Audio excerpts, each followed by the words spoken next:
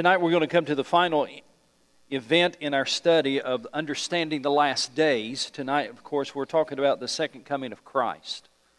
And what I'd like to do is go back one final time over this timeline we've been working on every Sunday night. And by now, you either have it in your notes or maybe you have it in your head, the sequence of events. And I'm going to give you some of them, and I'm going to ask you to fill in the blank on some of them. Now, again, others may say this is not the sequence of event that they follow regarding the rapture and that kind of thing, but at least this gives us a starting point to understanding the last days. And this is, I believe, the sequence of events as I understand Scripture. So, the first sequence in the events, of course, is the first coming of Christ. And the first coming of Christ would be significant because of the cross of Jesus Christ, His death, burial, and resurrection, which we celebrated tonight in the Lord's Supper. So you have the first advent or the first coming of Christ. That's the first thing on the timeline. And then the next thing on the timeline is what we call the church age. That's the age we are living in. After Christ ascended back to heaven, the book of Acts opens, the church was born, and we are now living in the church age. After the church age, if you go across that timeline, what's the next event? The rapture, exactly. The rapture is a future event. We don't know the exact time. And if anybody tells you they do know the exact time, don't you listen to what they tell you. The rapture is going to be a future event at an unknown time when God's people will be taken from this world. And it could occur at any time. There are no other events that need to occur prior to the rapture. So we have the first coming, we have the church age, the time in which we're living. Then there is the rapture. And then what follows the rapture?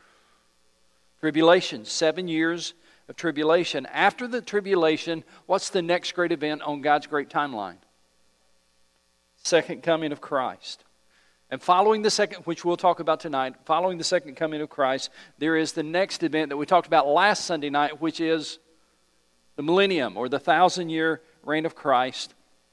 And then following that, we would simply call it eternity.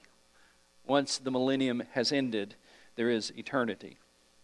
So tonight, we really want to focus on the second coming of Christ, which is the central theme of much of the Bible. It might surprise you how often the second coming of Christ is mentioned in the Bible. Let's go back to the scripture we were using in the Lord's Supper. It's in 1 Corinthians chapter 11. 1 Corinthians chapter 11, verse 26. At the end of Paul's discussion about the Lord's Supper, Paul makes this commentary. He says, "For whenever you eat this bread and drink this cup, you proclaim the Lord's death until He comes." It's interesting to me, in that first century, those first Christians, Paul was emphasizing to them the return of Jesus Christ, even in relation to the celebration of the Lord's Supper. That there was a definite understanding that Jesus is going to be coming back. As surely as He came the first time, He will come again the second time. Now, the reason Paul says this is because of something Jesus said, and it's recorded in several places in the gospel, but let's look at Luke chapter 22. Luke chapter 22. On the night that Jesus instituted what we call the Lord's Supper, Luke chapter 22, He also said something about the second coming. Luke chapter 22, verse 14 through 18, if you're taking notes. Verse 14, "When the hour came, Jesus and His apostles reclined at the table, and He said to them, 'I have eagerly desired to eat this Passover with you before I suffer,'" or before I go to the cross, is what that word "before I suffer" means. So notice this. He says, "I have eagerly desired to eat this Passover with you before I suffer," or before the cross. "For I tell you, I will not eat it again until it finds fulfillment in the kingdom of God." After taking the cup, He gave thanks and said, "Take this and divide it among you, for I tell you, I will not drink again of the fruit of the vine until the kingdom of God comes." So even on the night that the Lord was having what we call the Last Supper, even on that night when He was emphasizing His death, and He was saying goodbye in essence to His followers, even on the night of the Passover meal, where Jesus would eventually be slain as the perfect Passover lamb, Jesus said, I just want you to understand something. I don't plan to eat any more Passover meals with you until the kingdom comes. That's a reference to the second coming. Jesus said one day the kingdom will come. And when the kingdom comes, look how he describes it in verse 16. For I tell you, I will not eat it again until it finds fulfillment in the kingdom of God. And then he explains that a little further, verse 18. I tell you, I will not drink again of the fruit of the vine until the kingdom of God comes. One day he'll renew his fellowship with us. He said, right now I'm fellowshipping with you in this meal, but I don't plan to fellowship with you like this again until the kingdom comes. And when the kingdom comes, we will be joining him in what Revelation 19 calls the wedding supper of the Lamb. We will sit down with the Lord, like right now we're commemorating the Lord's death through the Lord's Supper. And we do that occasionally throughout the year, remembering the Lord's death through the Lord's Supper. But he said, there's coming a time when you will not need to commemorate that anymore, because you will sit down with me at what Revelation 19 calls the marriage supper of the Lamb. That's why Paul says, whenever you eat this bread and drink his cup, you proclaim the Lord's death until he comes. My point is simply this: you and I can have the conviction and the assurance that just as sure as Jesus came to earth the first time, so he will return again at the conclusion of the Great Tribulation. He will come again a second time. And just like we have the Lord's Supper, and it's an occasional reminder of what he did on the cross, we will one day sit down with him for that final celebration with him in heaven. Now, as Christians, we're quite familiar with the record of our Lord's first coming. In fact, next Sunday, as a matter of fact, we'll begin focusing on the record found in the Gospels about the Lord's first coming. And we begin preparation for understanding and celebrating Christmas. We all are very much aware of his first coming. That is literally history. But the Bible clearly and repeatedly tells us also that the Lord is coming again. And his second coming is prophecy. So that's what we're talking about tonight. One example is found in the book of Hebrews. Take your Bibles, go to Hebrews chapter 9.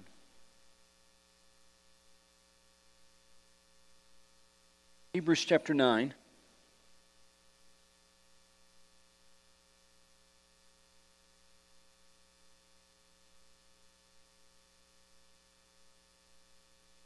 Verse 27 and 28.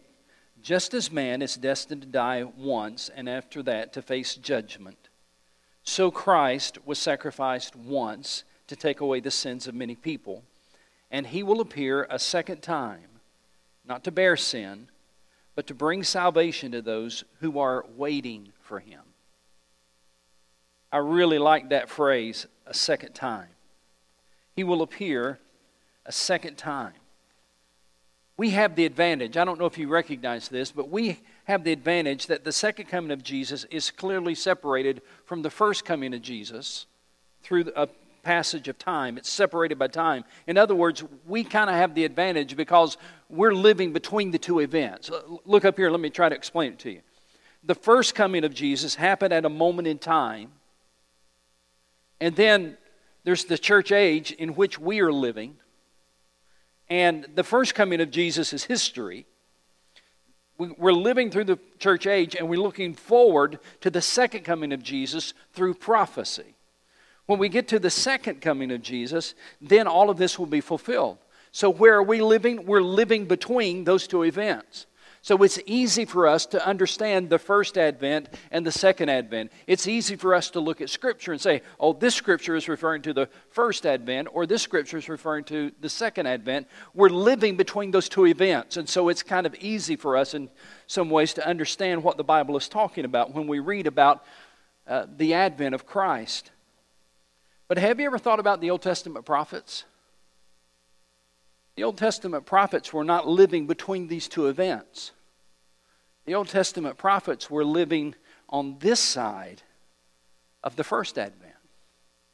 And so as the Old Testament prophets were looking forward into history, and they were prophesying about the coming of the Savior, and they were prophesying about his suffering, and they were prophesying also about his reigning as king and Lord over all and conquering. All they could see was the future, And not necessarily could they define sometimes the first advent or the second advent, because for them, the Old Testament prophets, it's all in the future. Does this make sense? They're looking at it from this perspective. It's all in the future. Now, the reason I bring that up is because the Jewish scholars who would study Old Testament prophecy, sometimes it was hard to distinguish what the prophet was talking about. Prophecies in the Old Testament speak of a Messiah both as enduring great suffering and as accomplishing a great conquest. And the thought that this Savior would come at two different times, for the Jewish scholars looking at Old Testament scriptures, sometimes that was confusing to them.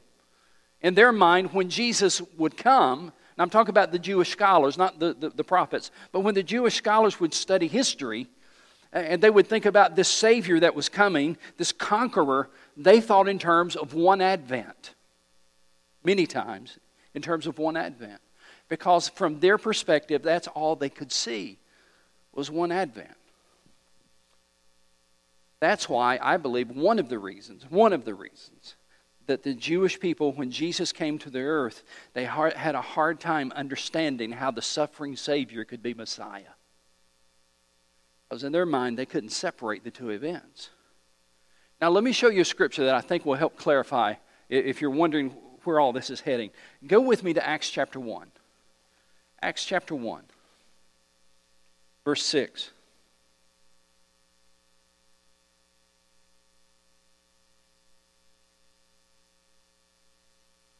My point, again, and just for clarity, is that the Jews often thought that the suffering Savior would also be the conquering Savior, and it would occur in one advent. They didn't realize He would come first as the first time to suffer and the second time to conquer. Now, the reason I say that is because look at what we read in chapter 1, verse 6. Now, this is after the resurrection of Jesus. He's meeting with His disciples before He goes to heaven. And as He's talking to them, verse 6, so when they met together, they asked Him, Lord, are you at this time going to restore the kingdom to Israel? Lord, we're familiar with what the Old Testament prophets have talked about. And so we know that you have died and you were buried and you're resurrected. Now, we're still trying to wrap our minds around what all of this means. Lord, is this the time that you're now going to restore the kingdom to Israel? You see, for them, it was hard to distinguish between the first advent and the second advent. After He ascended back to the Father, after the Holy Spirit came to dwell within them, then they began to understand He is coming again. Then they began to understand what He meant at the last Passover that He ate with them. He says, I'm not going to eat this again until the kingdom of God comes. Then after they received the Holy Spirit, then they began to have a better understanding of what all of that meant. Dr. John Walford said it this way. He said, from the present day vantage point, speaking of us, from the present day vantage point, since the first coming is history and second coming is prophecy, it is comparatively easy to go back into the Old Testament and separate the doctrine of Jesus' two comings.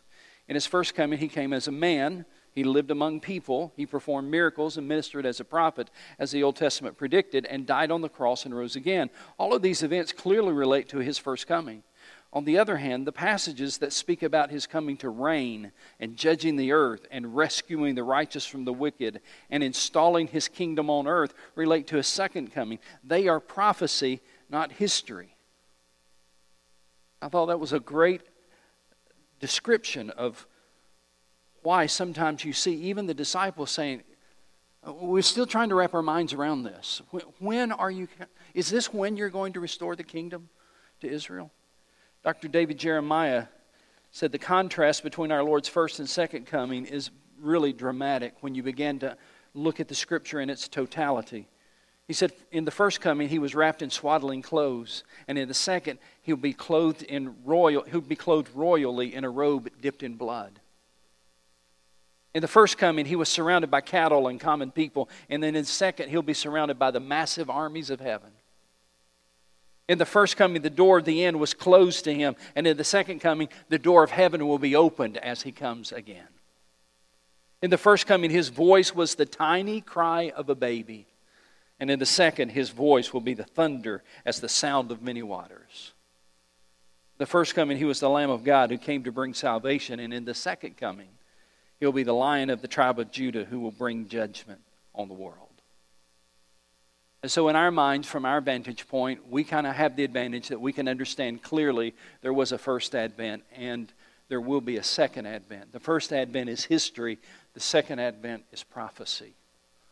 And so I want to talk a little bit tonight about the anticipation of Christ's return. If you're taking notes, you can make that your next point. The anticipation of Christ's return. You and I are most familiar. If I were to say, give me some verses about the first coming of Jesus, the first advent, give me verses about the Christmas season, you could come up with those very quickly. You know those. They're very familiar to you. You have learned about the Christmas story since you were little. In fact, quite frankly, let me just give you a kind of an insight as a pastor. One of the hardest things to do for a pastor is to get up and preach about Christmas over and over and over and over because you've heard the story so often. But the second coming, you probably don't know the verses quite as well. The second coming, you probably couldn't find them quite as easily. The second coming, you may not understand them quite like you do the first coming. And yet, the second coming gets more ink in the Bible than the first. Now, I want to make sure you hear that. The second coming gets more ink in the Bible than the first. David Jeremiah said the references to the second coming outnumber references to the first by a factor of 8-1. That's pretty significant. Now, I've often wondered, who sits down and counts all this stuff up? You know, especially before they had computers. How did they figure all of this up? And he went on to say, his return is emphasized in no less than 17 Old Testament books and 7 out of every 10 chapters in the New Testament. The second coming is second only to faith as the dominant subject or theme in the New Testament. And so what I want to do is just look through Scripture with you real quickly about how some of the people spoke about the second coming of Jesus. First of all, the prophets in the Old Testament, of course, spoke about the second coming of Christ. Now, look up here again. Remember, the prophets in the Old Testament, and they're looking forward. It's kind of like, have you ever been driving across a plain or a valley, and you see mountains in a distance, and it's hard to determine if it's one mountain or two? Because of your perspective, and the closer you get, the easier it is to understand, oh, there's 2 mountains and there's space between them. That's kind of the Old Testament prophet, and he's looking forward to the first and the second advent. And Zechariah gives us more clarity about the second coming than any Old Testament prophet. We've looked at this once before, but I want to go back to it. Zechariah gives us such clarity on this issue. That's found in the Old Testament. Zechariah chapter 14. Towards the end of the Old Testament, look for the book of Malachi and go left, and you'll see Zechariah. Malachi is the last book in the Old Testament. Go left one book, and you'll find Zechariah chapter 14. He gives us the clearest and most concise prediction as an Old Testament prophet about the second coming. It's absolutely amazing.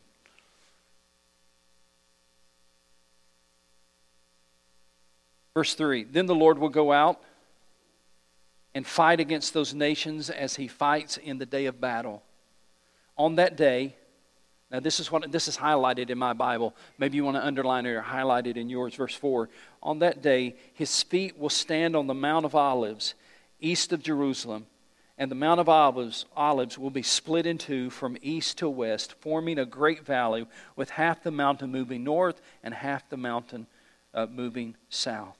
Now, please understand something here. This is so significant. I want you to notice that Zechariah deals in specifics. He's pinpointing the geographical location where Christ will return. His feet, Zechariah says, will land on the Mount of Olives. We don't have to wonder where that is. It is significant that the Mount of Olives is a geographical reference that is still known today. This is not a place where we go to Israel and say, well, we're not sure. Mount of Olives could be here or it could be over there. It could be over. No, we know exactly where the Mount of Olives is, and that location is an identifiable place that has retained its ancient name even today. You go to Jerusalem today, and it's very clear where the Mount of Olives is, and it's very clear that that is the place. Zechariah in the Old Testament looks forward, and he says his feet are going to land on the top of the Mount of Olives when he comes back. So when the Lord does come back a second time, we know exactly where he's going to come back. His feet are going to land on the Mount of Olives. And when his feet lands on the Mount of Olives, it's going to split the mountain in two. So the Old Testament prophets look forward to the second coming, as Zechariah is one Old Testament prophet as an example. Jesus himself also spoke about his second coming. And in fact, if you are taking notes, Jesus referred to his return 21 times in the Gospels. 21 times in the Gospels. Let me look at just one with you, Matthew chapter 24. Matthew chapter 24.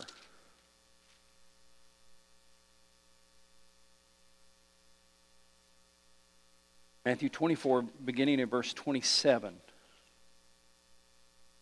Whereas lightning, this is Jesus speaking. Whereas lightning that comes from the east is visible, even in the west, so will be the coming of the Son of Man. Skip down to verse 29. Immediately after the distress of those days, the sun will be darkened, the moon will not give its light, the stars will fall from the sky, the heavenly bodies will be shaken, and at that time the sign of the Son of Man will appear in the sky, and all the nations of the earth will mourn. They will see the Son of Man coming on the clouds of the sky with power and great glory. Jesus is speaking here, and he's telling his disciples, there's coming a day when I will come back, and when the world sees me returning, the Bible says that they will mourn. The nations will mourn. I want you to think for just a moment, why would the nations mourn? Why will the nations of the earth mourn? It's for this reason. It will be instantaneous realization when they see the Lord Jesus that He is real and that they have lived a lie. They have believed a lie. They have built their lives on a lie. And the peoples of the nations will mourn when they see that He has come. They don't have a chance to change their lives. So the Old Testament prophets talked about His coming. Jesus announced His second coming 21 times. The angels also announced the return of Jesus. Let's go back to Acts 1. We've been there previously, but I want to show you something new. Acts chapter 1, verse 11. Immediately following Jesus' ascension into heaven, the angels speak to the disciples. You've heard me read this before, but I want to show you something a little bit new. Acts chapter 1, verse 11. Let's start in verse 10. They were looking intently up into the sky as He was going. That is, He was ascending back to heaven. And by the way, where did He ascend from? Where was He when He ascended from the earth to heaven? Mount of Olives. Verse 10, they were looking intently up into the sky as He was going, when suddenly two men dressed in white stood beside them. Men of Galilee, they said, why do you stand here looking into the sky? This same Jesus, who has been taken from you into heaven, will come back. Listen, if you mark your Bible, I would underline those words, will come back. In the same way you have seen Him go into heaven. He will come back visibly. He will come back bodily. He will come back personally. The Lord Jesus, this same Lord Jesus, will come back. There used to be some liberal theologians who said, well, it's not Jesus who's going to come back. It's just going to be the Spirit of Jesus who comes back. But that's not what the text says. The text says this same Lord Jesus will come back just like you've seen Him leave. And so He will come visibly. He will come personally. He will come bodily. He will come back. Now here's what I want to show you. Don't miss what they were told in verse 12. Or what we are told in verse 12. Then they returned to Jerusalem from the hill called the Mount of Olives, a Sabbath day's walk from the city.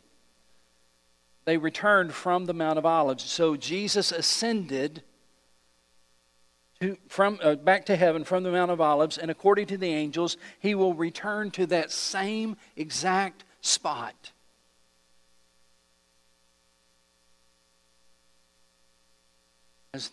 As the angels spoke to these disciples, it was a word of consolation because they were grieving their loss, but it was also a word of confirmation as they were telling them, He's going to come back.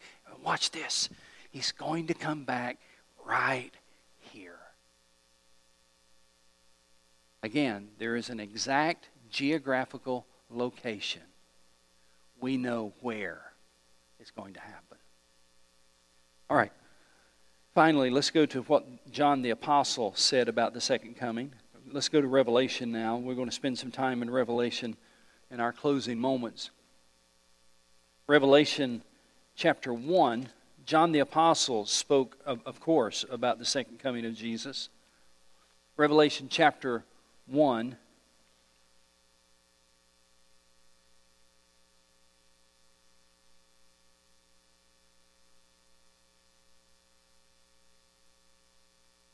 Verse 7, "Look, he is coming with the clouds, and every eye will see him, even those who pierced him, and all the peoples of the earth will mourn because of him. So shall it be. Amen." Did you notice here that John also refers to the reference that they will mourn? All the peoples of the earth will mourn because it will become immediately apparent they built their lives on the wrong foundation. That's the way the book opens. The book opens by announcing that Jesus will come back and everybody will see it. And look how the book closes, Revelation chapter 22. Revelation chapter 22.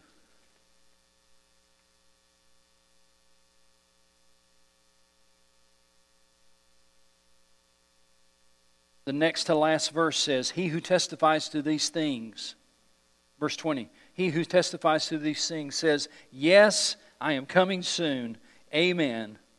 Come, Lord Jesus." Can you put an amen there? Are you looking forward to the return of Jesus? Let me finish by talking about the climax of Bible prophecy. This is where some of you, I'm sure, wanted to make sure we cover. The climax of Bible prophecy. The second coming of Christ is by far the most dramatic event in Bible prophecy, and it is described for us in Revelation 19. If you'll go to Revelation 19, we're going to be looking at verses 11 through 16, where John, through the revelation of the Spirit of God, John has a vision, an understanding of what the second coming will be like. And John describes it for us. And it is the climax, the most dramatic event in Bible prophecy. Revelation 19, beginning in verse 11. John says, speaking about this vision, "I saw heaven standing open, and there before me was a white horse, whose rider is called Faithful and True. With justice he judges and makes war. His eyes are like blazing fire, and on his head are many crowns." Not just a crown. He's not just a king. He is King of kings and Lord of lords. That's why there are many crowns. He has a name written on him that no one knows but he himself. He is dressed in a robe dipped in blood, and his name is the Word of God. The Word of God harks back to the first chapter of John's Gospel. In John's Gospel, in the very first chapter, he indicates, talking about the first coming or the first advent of Jesus. He talks about his incarnation, and he says it this way. He says, "The Word became flesh." The Word of God became flesh. That's how John describes it in John chapter 1, his first advent. Now, the second advent is described this way. He is dressed in a robe dipped in blood, and his name is the Word of God. The armies of heaven were following him, riding on white horses, and dressed in fine linen, white and clean. Now, have you ever seen verse 14, have you ever seen armies dressed in fine, clean, white linen? Where's the fatigues? How many of you were in the military and you wore fatigues? All right? You wear fatigues for battle, right? I mean, you don't wear nice, fine white linen into battle. So why are the armies of heaven, which would include the angels as well as those you and I who have been raptured and taken up to heaven, He's going to bring all the Christians with Him, and the Bible says we're going to be dressed in fine white linen. Why are we coming like that for the greatest battle this world has ever seen? Because we ain't going to have to do anything. We're not fighting that battle. It's not up to us. Let me show you why I say that. Verse 15, the very next verse. Out of His mouth comes a sharp sword with which to strike down the nations. He will rule them with an iron scepter. He treads the winepress of the fury of the wrath of God Almighty. And on His robe and on His thigh He has this name written, King of Kings and Lord of Lords. Now, before I read verses 17 through 21, I want to show you a picture. If we can put that up. This is a picture taken on the top of Mount Megiddo. Megiddo, or some call it Megiddo. I call it Megiddo.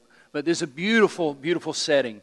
This is taken on the top of the mountain, Megiddo, and it's looking out over the valley of Armageddon.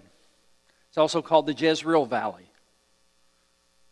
It's a beautiful setting to stand on top of that mountain and look out over this flat valley. I want to show you the next picture. It's hard to capture this valley. In fact, one of the things that is striking about this valley is how flat it is. If you've ever been there, if you've ever stood on Mount Megiddo and overlooked this valley, it's approximately 145 square miles. 145 square miles, flat as a tabletop. Napoleon said it's the perfect battlefield in all the world. Many battles have been fought on that land. This particular picture was taken from the top of Mount Carmel. And in the kind of the top right-hand corner there, if you see, I don't know if you can make out what it is, but there's actually Israeli airstrips already there. This was taken from the top of Mount Carmel, overlooking the Jezreel Valley, and the Mount of Megiddo is over, from this vantage point, would be over to our right. 145 square miles of flat land. And I want you to look at that flat land and just listen. Don't even look at your Bible. I want you to look at this picture because this is where the Valley of Armageddon will take place. And again, like the Mount of Olives, there is an exact location. We know exactly where the events will occur. Because in Revelation chapter 16, let me just read it to you. It says, Revelation 16:16, then they gathered the kings together to the place that in Hebrew is called Armageddon. Armageddon is from the Hebrew word Har Megiddo, or Mount Megiddo. Armageddon is the Valley of Armageddon, is where this battle will take place when the Lord Jesus comes back. So His feet will land on the Mount of Olives, and then He will eventually make His way to Galilee, to this valley. And look what it says. Or I'm sorry, just look at the picture and let me read to you what it says. And I saw an angel standing in the sun, who cried in a loud voice to all the birds flying in midair, come and gather together for the great supper of God. He's talking to the birds. The angel is talking to the birds. Come and gather together for the great supper of God, so that you may eat the flesh of kings, generals, and mighty men, of horses and their riders, and the flesh of all people, free and slave, small and great. Verse 19 says, then I saw the beast and the kings of the earth and their armies gathered together to make war against the rider on the horse and his army. The armies of the world will gather on this flat plain. Then I saw the beast and the kings of the earth and their armies gathered together to make war against the rider on the horse and his army. But the beast was captured, and with him the false prophet, who had performed the miraculous signs on his behalf.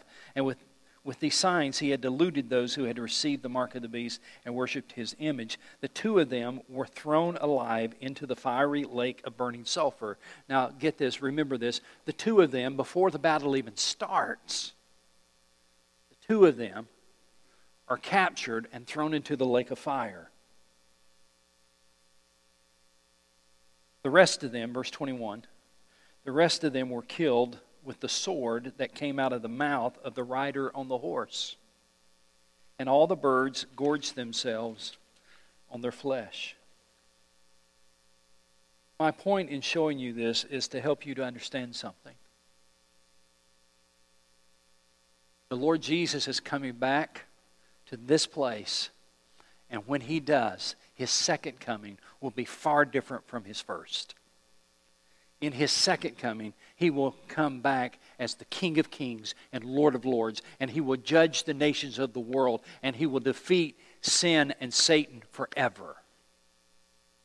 The battle of Armageddon.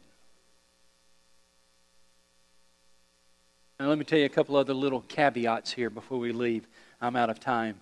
But one of the cool things about being on... Could you go back to the first picture? One of the cool things about being on the Mount of Megiddo and overlooking the Valley of Jezreel or the Valley of Armageddon. When you're standing there looking at it, just like we're looking at it today, if we were to be there on the mountain, over on the left, you would see another mountain range off in the distance. And on that mountain range, you would see all these lights. And if you looked real close, you could see buildings. And if you're standing on Megiddo, looking over to the left, that city, that village that you see is Nazareth, where Jesus grew up. So He grew up at the very place overlooking the valley where He one day would come back and fight the final battle. He grew up overlooking the Valley of Armageddon. Second thing I would tell you is this. Again, if you're standing there on Mount Megiddo and you're looking to our left, not far left, but if you're looking about 10 o'clock, standing on the mountain, look about 10 o'clock, then you'd see Mount Tabor. Mount Tabor, it is believed to be, it's one of the places at least that we believe might have been the site of the Transfiguration, where Jesus took Peter, James, and John and He revealed Himself to them. He kind of pulled back the curtain and let them get a glimpse of His glory. On the mountain overlooking the Valley of Armageddon. He let them see a little bit of His glory, and one day, in this very valley, the whole world will see His glory. And all God's people said, amen. Let me pray with you. Father, we are grateful that You are Lord and You are God, and You love us enough to change our lives, as we have seen tonight, as we've testified through standing, as we have remembered through the Lord's Supper, and now as we think about what's going to happen on that flat tabletop plain called the Valley of Armageddon. And You're going to be victorious with the word that comes out of Your mouth. I pray that if there's anyone here and they couldn't stand earlier tonight, they don't have the certainty that they know Jesus, I pray that before their head hits the pillow tonight, their knees will hit the floor and they will ask You to be their Lord and their Savior. And we recognize You are not only our Lord and our Savior, but You are also our soon coming King. And it's in Your name we pray. Amen.